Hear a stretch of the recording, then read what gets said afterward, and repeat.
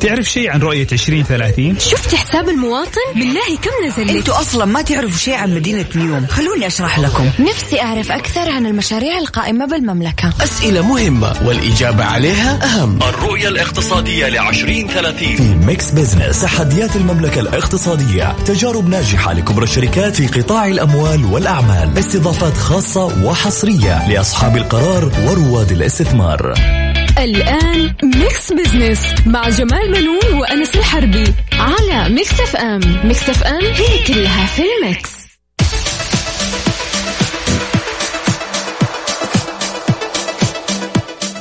أهلا ومرحبا بكم مستمعين الكرام. أنا جمال بنون أحييكم من ميكس اف ام وبرنامج ميكس بزنس. طبعا نرحب بزميلي أنس الحربي الذي يشاركني التقديم.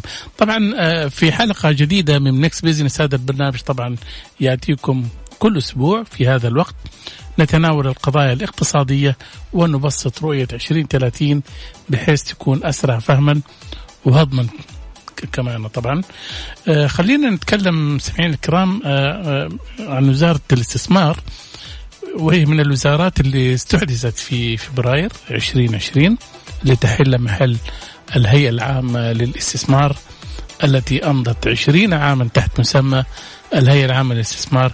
قبل أسبوع طبعا أصدر مجلس الوزراء التنظيمات الجديدة للوزارة وحملت هذه المهام. طبعا يسعد مساكم وأهلا وسهلا فيكم، يعطيك العافية أستاذ جمال، وحشتنا. الله يكرمك. ميكس بزنس وحشنا ميكس بزنس. مستمعينا، اليوم حلقتنا عن السعودية تتصدر العالم في ريادة الأعمال في أزمة كورونا، وحدد تنظيم وزارة الاستثمار أستاذ جمال اللي وافق عليه مجلس الوزراء أخيرا 16 مهمة على الوزارة تحقيقها لتنمية الاستثمار المحلي والأجنبي والنهوض بمقوماته وتشجيعه وحماية المستثمرين. صحيح. ومن بين المهام الحقيقة للوزارة الجديدة، أول كانت الهيئة العامة للاستثمار والآن تحولت إلى وزارة. وبالتالي المهام يعني زادت عليها والعباء أيضا. ومن بين المهام إعداد الاستراتيجية الوطنية للاستثمار في المملكة والإشراف على تنفيذها بعد اعتمادها واقتراح أي تعديل عليها، وإعداد السياسات العامة لتنمية الاستثمار وتطويره وتهيئة البيئة الاستثمارية المثلى وتعزيز تنافسيتها، واقتراح مشاريع للأنظمة المتعلقة بالاستثمار ومراجعة الأنظمة القائمة واقتراح تعديلها ورفعها لاستكمال الإجراءات النظامية اللازمة. وبحسب التنظيم فإن الوزارة لها إصدار تراخيص الاستثمار وفقا للنصوص النظامية ذات الصلة. صحيح. أنا كمان أيضا من المهام تنظيم إجراءاتها وتقديم خدمات الوزارة للمستثمرين وتنظيم كل ما يلزم لتحقيق ذلك وتحديد المقابل المالي لذلك بالاتفاق مع وزارة المالية ومركز تنمية الإيرادات غير النفطية، إضافة إلى تحديد المؤشرات التي تقيس أداء الاستثمار في المملكة وآلية القياس. وعلى وزارة الاستثمار وضع الخطط التنفيذية والقواعد الكفيلة بهيئة بيئة الاستثمار أو بتهيئة بيئة الاستثمار في المملكة ومعايير تنمية وتعزيز التنافسية ورفع عما يتطلب استكمال إجراء في شأنه إلى جانب جذب الاستثمارات من خلال تنظيم المؤتمرات والندوات والمعارض الداخلية والخارجية والفعاليات. صحيح. أيضا كمان من المهام وغيرها من الوسائل وإقامتها والمشاركة فيها والإعلان عن المبادرات المحفزة للاستثمار وإنشاء قاعدة بيانات الاستثمار ومؤشراته في المملكة لتكون المنصة الموحدة والمرجع الرئيسي للمعلومات ذات الصلة باختصاصات الوزارة. وعلى الوزارة دعم الاستثمار السعودي في الخارج ومعالجة تحدياته مع الجهات ذات العلاقة داخل المملكة وخارجها، والعمل على تعزيز استدامة الاستثمار والنهوض بدوره ومعالجة تحدياته ومعوقاته واقتراح الحوافز الممكنة له. احنا مقبلين على وزارة يعني حتكون يعني مختلفة تماما عما كانت عليه لما كانت هيئة. وبالتالي يعني حتشهد السعودية المزيد من الفرص الاستثمارية. أكيد طبعا. طيب أستاذ جمال ناخذ فاصل. مستمعينا فاصل وراجعين، خليكم ويانا مستمرين في ميكس بزنس، وبعد الفاصل حيكون عندنا فقرات البرنامج فخليكم ويانا.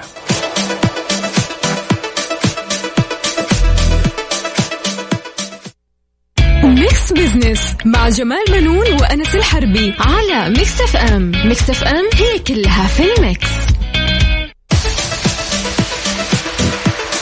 ومستمرين معاكم وأهلا وسهلا فيكم في ميكس بزنس. وعندنا فقرات البرنامج اليوم كالعادة. في فقرة على السريع بنستعرض أبرز الأحداث والأخبار الاقتصادية وندردش على بعض منها. في فقرة حسبة ونسبة اليوم السؤال المطروح على @mixfmradio في حسابنا في تويتر: كيف تقرأ الصحف يوميا؟ موقع الصحيفة الإلكترونية، موقعها الإلكتروني PDF أو ورقية من المكتبات. أنت للآن سجمال كيف تقرأها الآن؟ أقول لك أنا لي فترة يعني أظن في حدود 10-12 سنة أنا أقرأ الصحف على النت، على الجوال وعلى الجهاز. حلو. أحيانا بصيغة PDF عشان أشوف إخراج الصفحة من ناحية هذا، ولكن في كثير من الأوقات أقرأها على الموقع الإلكتروني. ولكن للأسف الشديد الصحف المحلية عندنا المواقع حقتها ما تخدمك أنت كمتصفح، تعطيك يعني الأخبار الطازجة أول بأول. الموقع كده بطيء وما يعطيك أول بأول الأخبار الطازجة. فتكون نفس الصفحة ونفس الصورة لها فترة، هذه لازم تتغير أول بأول. أنا كمتابع مثلا شايف. ولكن اليوم القارئ بيتنقل طبعا معظمها طبعا في الصحف الإلكترونية. الورق أظن أنت عارف كمان أنا له متعة خاصة. هي متعة صحيح، بس هي خلاص. أنا شفت أنس في أستراليا. نعم. في أسواق حاطين مجموعة من الصحف كده على المقاعد، فالناس لما تروح تخرج السوق مع بزورتها ولا هذا يعني كبار السن بيقعد على هذه المقاعد وبياخذوا من الصحف هذه. هي أساسا بتوزع مجانا ما يشتروها. تمام. وتستغل كثير من الشركات انها تحط يعني ايش اعلاناتها في نفس الصحف هذه. ليش؟ وبالذات الصحف يعني الاعلانات اللي لها علاقة بالمنتجات الاستهلاكية. يعني انت شفت الاعلان وعجبك المنتج ممكن تروح تشتري من السوق انت لانه في نفس التوقيت. عرفت؟ فبالتالي هم كسبانين. هي فرص إلى الآن يعني الورقية لا زالت فيها صحيح. فرص، وفيها قصص ما في أخبار الجرائد هذه.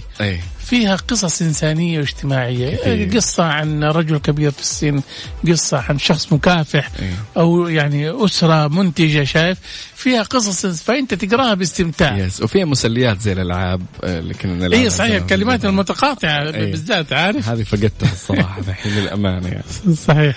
طيب كمان عندنا جمال في فقرة أهل الثقة بنتحدث بالتفصيل عن تربع المملكة العربية السعودية على صدارة العالم في ريادة الأعمال خلال جائحة كورونا. طبعا أنس الحقيقة السعودية يعني سجلت إنجازات رائعة على الحافلة الدولية وحصدت الصدارة، وهذا شيء مو سهل ترى الصراحة. أنا 6 من بين 160 دولة شايف، وتيجي تتربع وتصير الأول، فهذا يعتبر إنجاز يعني حتى تاريخي، مو شيء سهل. لابد احنا نفتخر. وأيضا يعني المسؤولين اللي اجتهدوا في هذا المجال انهم هم يصلوا لهذه المواقع يجب ان احنا نشكرهم الحقيقة. شكر كبير لكل القائمين أو الناس اللي سوت كنترول في أزمة كورونا، وما بنذكر أسماء يعني ما بنوفيهم حقهم أبدا. فشكرا لكل شخص ساهم ولو بالقليل في وضع كنترول في فترة جائحة كورونا. وإلى الآن يعني إحنا لا نزال نعاني من الآثار هذه، ولكن إن شاء الله يكتب الخير ويسهلها بإذن الله. طيب مستمعين ناخذ فاصل، وبعد الفاصل إن شاء الله حيكون معنا ضيفتنا الدكتورة نوف الغامدي في الاستديو، مستشارة تنمية اقتصادية وإقليمية.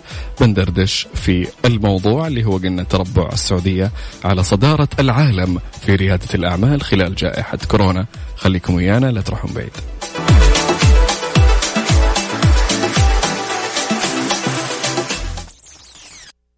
ميكس بزنس مع جمال منون وأنس الحربي على ميكس اف ام. ميكس اف ام هي كلها في الميكس. على السريع في ميكس بزنس على ميكس اف ام. It's all in the mix.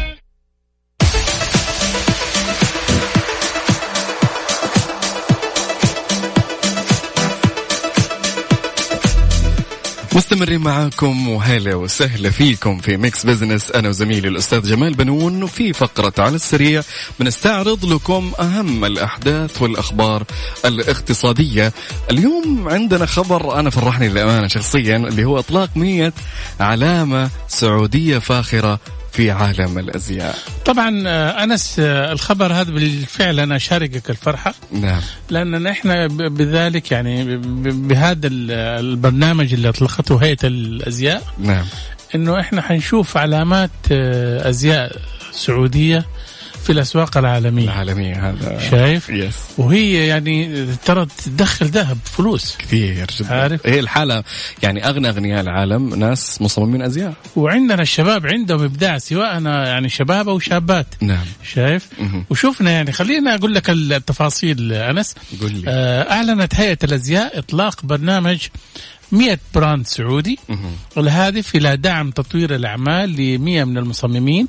نعم. والمصممات والعلامات التجارية السعودية. نعم. الفاخرة في عالم الموضة والأزياء، لتقديم منتجات سعودية ذات معايير تنافسية عالمية. ودعت الهيئة الراغبين في المشاركة بالبرنامج للتسجيل عن طريق المنصة الإلكترونية طبعا. ويقدم البرنامج حزمة من البرامج التدريبية والإرشادية لمدة عام طبعا، حيث يتخلل البرنامج جلسات إرشادية واستشارية جماعية وفردية، وورش عمل تدريبية افتراضية وحضورية في سبيل تطوير مزايا الأعمال التنافسية في صناعة الأزياء السعودية. يعني أنا متأكد إنه كثير من الناس اللي قاعد تسمعنا الآن مرة مبسوطين. كنا مرة فاقدين الجزء هذا عندنا بالذات، نبغى نستعرض تراثنا الوطني السعودي. ما كنا مهتمين به أظن عشان أكيد، لأنه صعب، ممكن من أصعب هو المجالات، يعني نتفق إنه من أصعب المجالات يعني، وكوسته عالية والتكلفة فيه عالية جدا، فمو أي أحد يدخل فيه. لكن في ناس أثبتت جدارتها، بعض العلامات التجارية السعودية الآن أثبتت جدارتها، وبإذن الله القادم أجمل. فيا جماعة الخير بنعطيكم المنصة اللي هي www.saudi100brands.com. ادخلوا عليها، وإذا عندكم براندات وشغالين فيها عسى الله يوفقكم إن شاء الله ترفعوا رؤوسنا في العالم بإذن الله. ولا ينسونا بعدين. لا أكيد طبعا، احنا مضبطينكم هنا. طيب عندنا الموضوع الثاني يا جماعة الخير، التجارة تشهر بمواطن تستر على مقيم ومكنه من مزاولة أنشطة عقارية في مكة المكرمة. شوف، وزارة التجارة طبعا لها فترة، وهي الآن يعني في مكافحة التستر. نعم. التجاري. نعم. وأيضا كمان أنه خلاص في أغسطس. نعم. حيكون يعني نهاية المهلة. في إطار محاربتها للاقتصاد الخفي، شهرت وزارة التجارة بمواطن سعودي ومقيم من جنسية أفغانية طبعا. نعم. بعد صدور حكم قضائي نهائي يدينهما بمخالفة نظام مكافحة التستر. نعم. وثبوت تمكين المواطن للمقيم من مزاولة أنشطة بيع وشراء وتأجير العقارات في مكة المكرمة والمشاعر المقدسة. انت عارف أنا طبعا يعني مكة أيام الحج والعمرة بتطلع ذهب المباني والناس كثيرة، صح ولا لا؟ وبالتالي يعني انت ليش انت يعني للأسف الشديد انا اعتقد انه ما في وعي عند المواطنين للأسف. انه كيف تمكن شخص مقيم، وهذه اساسا يعني اقتصاد الظل دائما يعني عمل غير مشروع في كل دول العالم. بالتالي يجب ان احنا نكون يعني منتبهين لها طبعا. اكيد طبعا. بنتكلم عن العقوبة استاذ جمال اللي هي غرامة مالية. طبعا العقوبة تضمنت غرامة مالية 80,000 ريال. والله أنا أشوفها قليلة للأمانة يعني مقارنة بالعقارات اللي قاعد يسويها. الرجل كسب ذهب ومشي كثير يعني هو دفع يعني 80,000. السعودي انسجن. ولكن هو الوافد هذا خلاص سافر في بلاده، الآن تلاقيه عنده قصور وعنده عقارات، سوى بزنس كبير. صح ولا لا؟ فبالتالي يعني احنا مكناه من هذا الشيء. نعم. فللأسف يعني صحيح شيء يقهر الصراحة. طب عندنا في الخبر الأخير الموافقة على 14 صندوق وقفي استثماري، والبداية 8 صناديق بقيمة 365 مليون ريال. والله الأعمال الوقفية في السعودية الحقيقة كثيرة جدا، ولكن شيء مرتب إلى الآن يعني أنا ما الحقيقة لمست. ربما يكون يعني نتيجة أنه إدارة الصناديق هذه تحتاج إلى لاعبين محترفين وأيضا أصحاب خبرة، وإن شاء الله يكونوا الآن يعني في هذه الصناديق من الأشخاص اللي هم لديهم خبرة في إدارة الصناديق. طبعا الهيئة العامة للأوقاف أنشأت يعني صناديق استثمارية وقفية. نعم. تقريبا 14 صندوق. نعم. وقالت الهيئة أن 8 صناديق بقيمة 365 مليون ريال بدأت بالفعل في الاستثمار، بينما لم تبدأ 6 صناديق أخرى استثماراتها. وأكدت الهيئة أن الصناديق الاستثمارية 8 تم ترخيصها وطرحها من قبل هيئة السوق المالية، مشيرة إلى أن موافقة الهيئة العامة للأوقاف تعد موافقة مبدئية قبل الترخيص من هيئة سوق المال طبعا. وأكيد هذه يعني زي ما تقول يعني قنوات استثمارية تتيح الناس اللي عندها طبعا فلوس ولا ممكن تبى تدخر أموالها ممكن تساهم في هذه الصناديق بحيث أنها هي تكون يعني آمنة بعض الشيء إن شاء الله. نعم.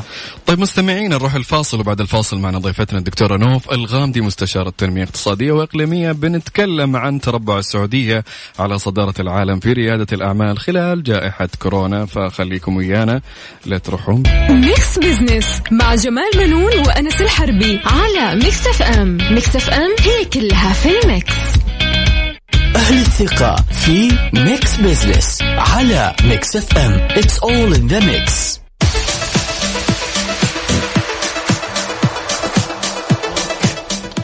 عدنا لكم من جديد مستمعينا في ميكس بيزنس معي زميلي أنس الحربي. أنس طبعا كان أسبوع مطرز بالنجوم.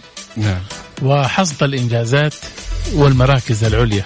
أكيد. طبعا حلت السعودية في المركز الأول عالميا في استجابة الحكومة لجائحة كورونا، وفي المركز الأول أيضا في استجابة رواد الأعمال للجائحة، فيما تقدمت في مؤشر حالة ريادة الأعمال إلى المركز السابع على مستوى دول العالم بعد أن كانت في المركز 17 طبعا، وذلك وفقا لتقرير المرصد العالمي لريادة الأعمال للعام 2020 و2021 الذي صدر بالتعاون مع كلية الأمير محمد بن سلمان للأعمال وريادة الأعمال ومركز بابسون العالمي لقيادة ريادة الأعمال.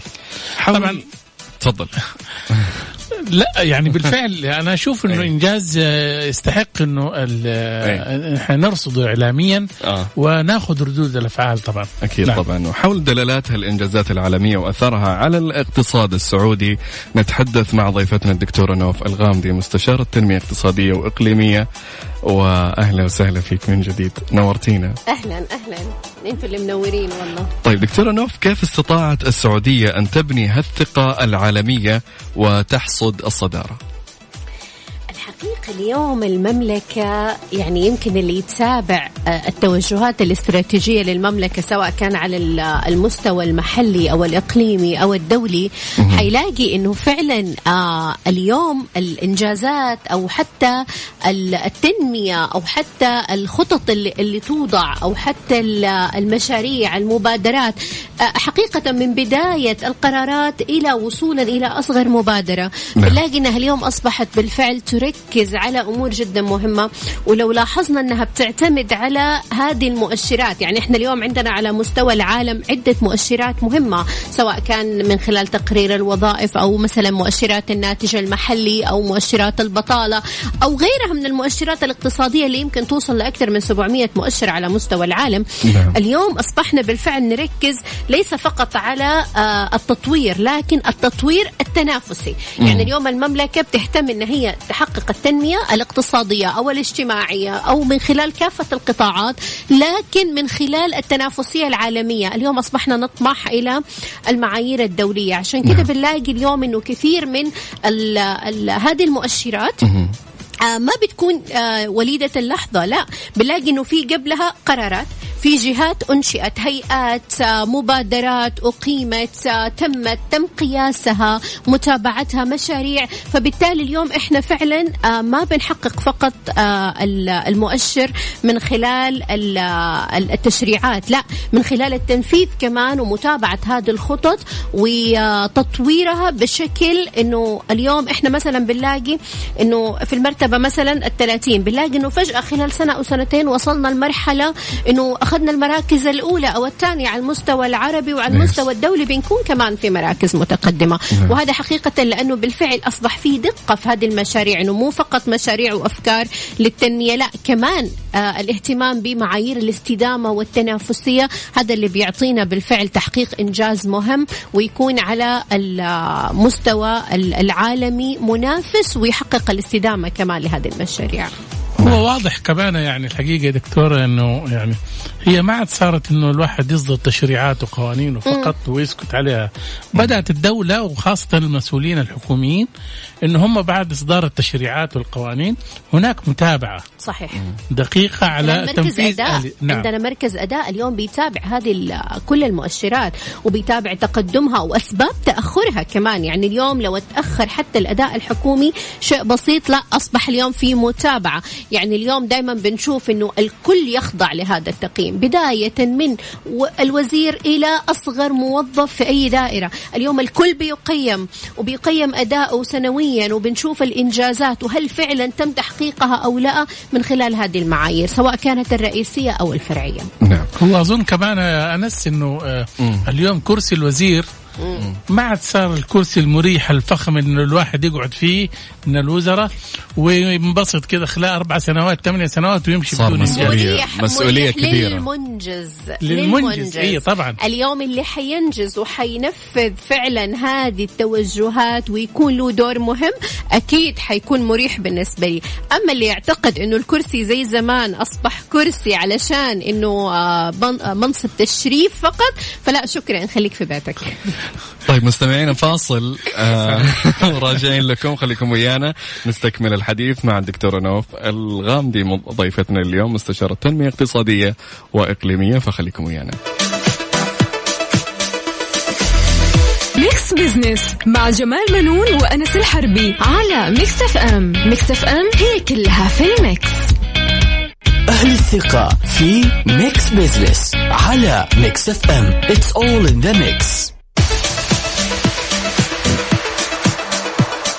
أهلا بكم مستمعينا من جديد. طبعا نكمل حوارنا حول تربع السعودية على صدارة العالم في ريادة الأعمال خلال جائحة كورونا مع ضيفتنا الدكتورة نوف الغامدي مستشارة تنمية اقتصادية وإقليمية. مرحبا بك من جديد دكتورة نوف. أهلا. خليني أسألك يا دكتورة الحقيقة والحديث يعني متواصل حول الإنجازات، انعكاس هذا طبعا هذا الترتيب على الاقتصاد السعودي. أولا الاقتصاد السعودي يعني حقيقة الفترة الماضية كان من أقوى الاقتصاديات وأثبت هذا الشيء خلال جائحة كورونا. خلينا نبدأ من بداية أنه هذه المؤشرات حقيقة بتحقق التنمية المستدامة وبتحقق كمان التنافسية العالمية، هذه النقطتين. فبالتالي اليوم تأثير هذه على انعكاسات الاقتصاد لما نلاقي أنه فعلا إحنا عندنا اقتصاد قوي وواجه بشكل كبير وما زال مستمر في هذا الدعم سواء كان على المستوى الحكومي أو على مستوى القطاع الخاص أو على مستوى حتى التنمية المجتمعية. فلاقي إنه فعلا اليوم لما نوصل لهذه المرحلة إنه إحنا نبدأ نتكلم عن معايير تنافسية عالية، هذا أكيد حينعكس علينا سواء كان على المشاريع، على الأثر الاقتصادي، على الاجتماعي كمان لهذا النوع من القرارات أو حتى التشريعات أو المبادرات. فأكيد طبعا هذا بيعطينا اليوم تنافسية عالمية. هذه نقطة من ناحية طبعا التوجهات. لما نيجي نتكلم كمان حتى على الاستثمار الأجنبي اليوم هذه أكيد حتنعكس كمان علينا على مؤشرات الثقة العالمية كمان في اقتصادنا. فبالتالي اليوم أنت لما تهتم بهذه القطاعات وبتهتم بهذه المؤشرات وبنلاقي هذا التغير السريع والاستجابة للمتغيرات في ظروف زي اللي احنا فيها، فهذا معناته أكيد بيأكد أنك أنت اقتصادك قوي وأنك أنت فعلا بتركز على المفاصل الاقتصادية والاجتماعية كمان للتنمية وتحقيق هذه المعايير ومواكبتها كمان للمعايير العالمية، وأنك أنت توصل نوصل لمرحلة إنه التقارير الدولية تكون بتتقدم فيها بهذا الشكل السريع حيعطي صورة ذهنية كمان، وهذه قوة ناعمة لوحدها مهمة عن المملكة العربية السعودية. الشيء الثاني كمان هذا بينطبق على مشاريعنا. اليوم أنت بتتكلم عن مشاريع جديدة زي ذا لاين ونيوم والمشاريع الاقتصادية والمدن الاقتصادية الجديدة اللي اليوم بنتبناها. هذا أكيد كمان حيعطي ثقة أنك أنت اليوم في هذه المؤشرات، زي مثلا عندنا اليوم الأداء البيئي، اليوم هذا بينعكس أكيد على طبيعة هذا المشروع والشركات كمان اللي حتستقطب في تنفيذ هذه المشاريع وتستثمر كمان في هذه الجهات. جميل. طيب دكتورة، بالأمس أيضا تصدرت في مجال البيئة، ويبدو أن السعودية لن ترضى بعد اليوم بمركز أقل من الصدارة. الحقيقة اليوم زي ما ذكرت في البداية، اليوم المملكة ما صارت فقط تبدأ في مشاريع بس. يعني اليوم احنا ما بنتكلم عن مشاريع تقليدية، بنتكلم عن مشاريع صديقة للبيئة. يعني احنا شفنا يمكن الأمير محمد بن سلمان لما أعلن عن مشروع ذا لاين كان التركيز على هذا الاستدامة، بالضبط على الاستدامة البيئية وعلى الأداء البيئي، وإنها تكون فعلا مدن صديقة للبيئة وبتحقق هذا النوع من التوازن البيئي. فاليوم إذا أنت ما كان مؤشراتك كمان الأساسية بتتقدم وبتشبه هذا النوع من المشاريع، معناته أنت أكيد يعني في عندك خلل. فبالتالي اليوم إحنا ارتفاع هذه المؤشرات، يعني لما نتكلم على الأداء البيئي إحنا اليوم الأول عربيا و34 على مستوى العالم، ترى هذا إنجاز عظيم. وهذا بالتالي بيأكد بالفعل إنه إحنا اليوم في تفاصيل هذه المؤشرات بنركز على تنفيذ هذه الاستراتيجيات من خلال هذه المشاريع، وتعطي ثقة اليوم للمستثمر. اليوم أي مستثمر حيركز على هذه المشاريع ونجي نعطيله هذه الاشتراطات، فبالتالي أكيد حيركز إنه أيوة والله أنت اليوم لازم تكون ميت هذه الستاندردز حقتنا وبتحققها علشان نقدر نقول إنه إحنا بننفذ هذه المشاريع بالشكل الصحيح. فما ينفع اليوم إنك أنت تنفذ مشاريع وتتبنى مفاهيم من هذا النوع، خصوصا الاستدامة البيئية، لأنه إحنا بنركز كده على معايير الأمم المتحدة كمان.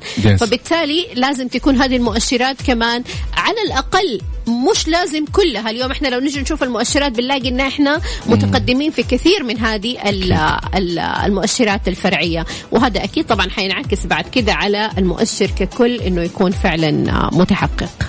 بالفعل يعني الصراحة لو نلاحظ انه يعني هذه الانجازات دائما تكون محفزة للإبداع وللإنتاج. صحيح.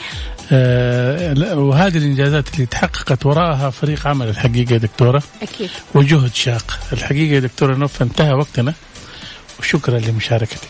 الله يكرمك يا رب، شكرا لكم. بس خليني أقول آخر نقطة، إنه اليوم هذه كل الإنجازات وفريق العمل لما يكون وراها شخصية شغوفة زي الأمير محمد بن سلمان بيدير بنفسه، ولما نتكلم لي في لقاء من 190 نسبة ورقم وحافظها وفاهم تفاصيلها بهذا الشكل، هذا يخلينا فعلا نطمئن إنه إحنا مو حنوصل لهذه المؤشرات، لا حنوصل لأكثر من كده بكثير وأبعد من كده بكثير. بالفعل كان حوار مبدع الحقيقة مع الأمير لما نتحدث فيه عن بالتفاصيل عن الإنجازات. أكثر من 190 رقم ونسبة، ما شاء الله لا قوة إلا بالله. يعني حقيقة الواحد بيفخر بهذه العقلية وهذا الفكر. أكيد طبعا، وتخطينا أرقام يعني كبيرة جدا، فترة قياسية الصراحة. صحيح صحيح. طيب مستمعينا، فاصل قصير خليكم ويانا ونرجع في فقرة حسبة ونسبة ونشوف ايش صار على الصحف الورقية والبي دي اف والصحف الإلكترونية. دكتورة نوف، بسألك قبل أن نطلع، هل أنت من محبين لازلتي الصحف الورقية أو خلاص استغنيتي عنها؟ والله أنا أولد ستايل، أنا ما زلت أحب الصحف الورقية وأحب الكتب ورائحة الكتب. أنا لسه مهما أثرت في الرقمنة، لكن ما زلت دائما أقول لهم ريحة الكتاب وريحة الورق ممتع، ليها متعة مختلفة صراحة. هي لا بس شوفي الكتب غير والصحف غير. احنا بنتكلم اليوم الاهتمامات الصحفية والله كله يعني اليوم انت ممسك جريدة وتقرأ الخبر فيها، والله ترى له وقع مختلف، تركيزك أكثر بالضبط، غير لما تقرأه. يعني يمكن أنا أحب أقرأ الجرايد أكثر في الطيارة على فكرة. يعني ممتع الموضوع انك انت تقرأ الأرقام والنسب وتأخذ راحتك فيها، ليها متعة مختلفة عن لما نشوف الخبر أونلاين. ما أعرف، حتى الرقم أشوفه شكله أحلى. كويس إنك أنت يعني من مشجعين الصحف الورقية. يعطيك العافية دكتورة نوف. كانت معنا يا جماعة الخير دكتورة نوف في فقرة أهل الثقة، مستشارة تنمية اقتصادية وإقليمية. تكلمنا عن تربع المملكة العربية السعودية على صدارة العالم في ريادة الأعمال خلال جائحة كورونا. فاصل قصير ونرجع لكم في حسبة ونسبة، خليكم ويانا. ميكس بزنس مع جمال منون وأنس الحربي على ميكس اف ام. ميكس اف ام هي كلها في الميكس. مستمرين معاكم وأهلا وسهلا فيكم في آخر فقرة حسبة ونسبة. أنا وزميل أستاذ جمال بنون نبغى ندردش شوية على معلومات. إحنا طرحنا تساؤل يا جماعة الخير، قلنا كيف تقرأ صحفك اليومية يعني المكتسح أستاذ جمال؟ الإلكترونية 71%. هو بالتأكيد. شوف أنا أقول لك حاجة أظن يعني الآن قبل شوية أنا سمعت رأي الدكتورة نوف بتقول هي من المشجعين للصحف الورقية وغيرها كثيرين الحقيقة من الناس اللي أيدوا قراءة الصحف الورقية. ربما لها متعة ولكن النسبة هذه طبعا قليلة طبعا بالتأكيد. ليش؟ لأنه اليوم حتى الصحف الورقية بدأت تختفي في كثير من الدول طبعا. أديك على سبيل المثال أزمة الصحف الورقية طبعا نقول لك هذه ظاهرة عالمية. أوكي. وعلى سبيل المثال هناك أكثر من 600 صحيفة ورقية في أمريكا أعلنت عن إفلاسها طبعا وخرجت من السوق خلال السنوات الماضية. طبعا نحن نتحدث عن نسبة الثلث من العدد الإجمالي للصحف الأمريكية البالغ عددها 1800 صحيفة. نعم. بس يعني لو حولوا PDF وخلاص يعني حولوا رقمي ليش يفلسوا؟ والله شوف حتى الPDF ترى صراحة أحيانا مكلف.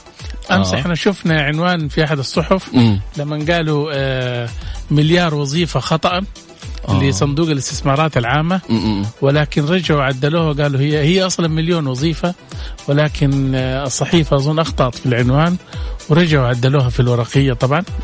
وبالتالي يعني الأخطاء هذه واردة، لكن لو كانت إلكترونية كان في نفس الوقت كان مشيت. صح ولا لا؟ يس.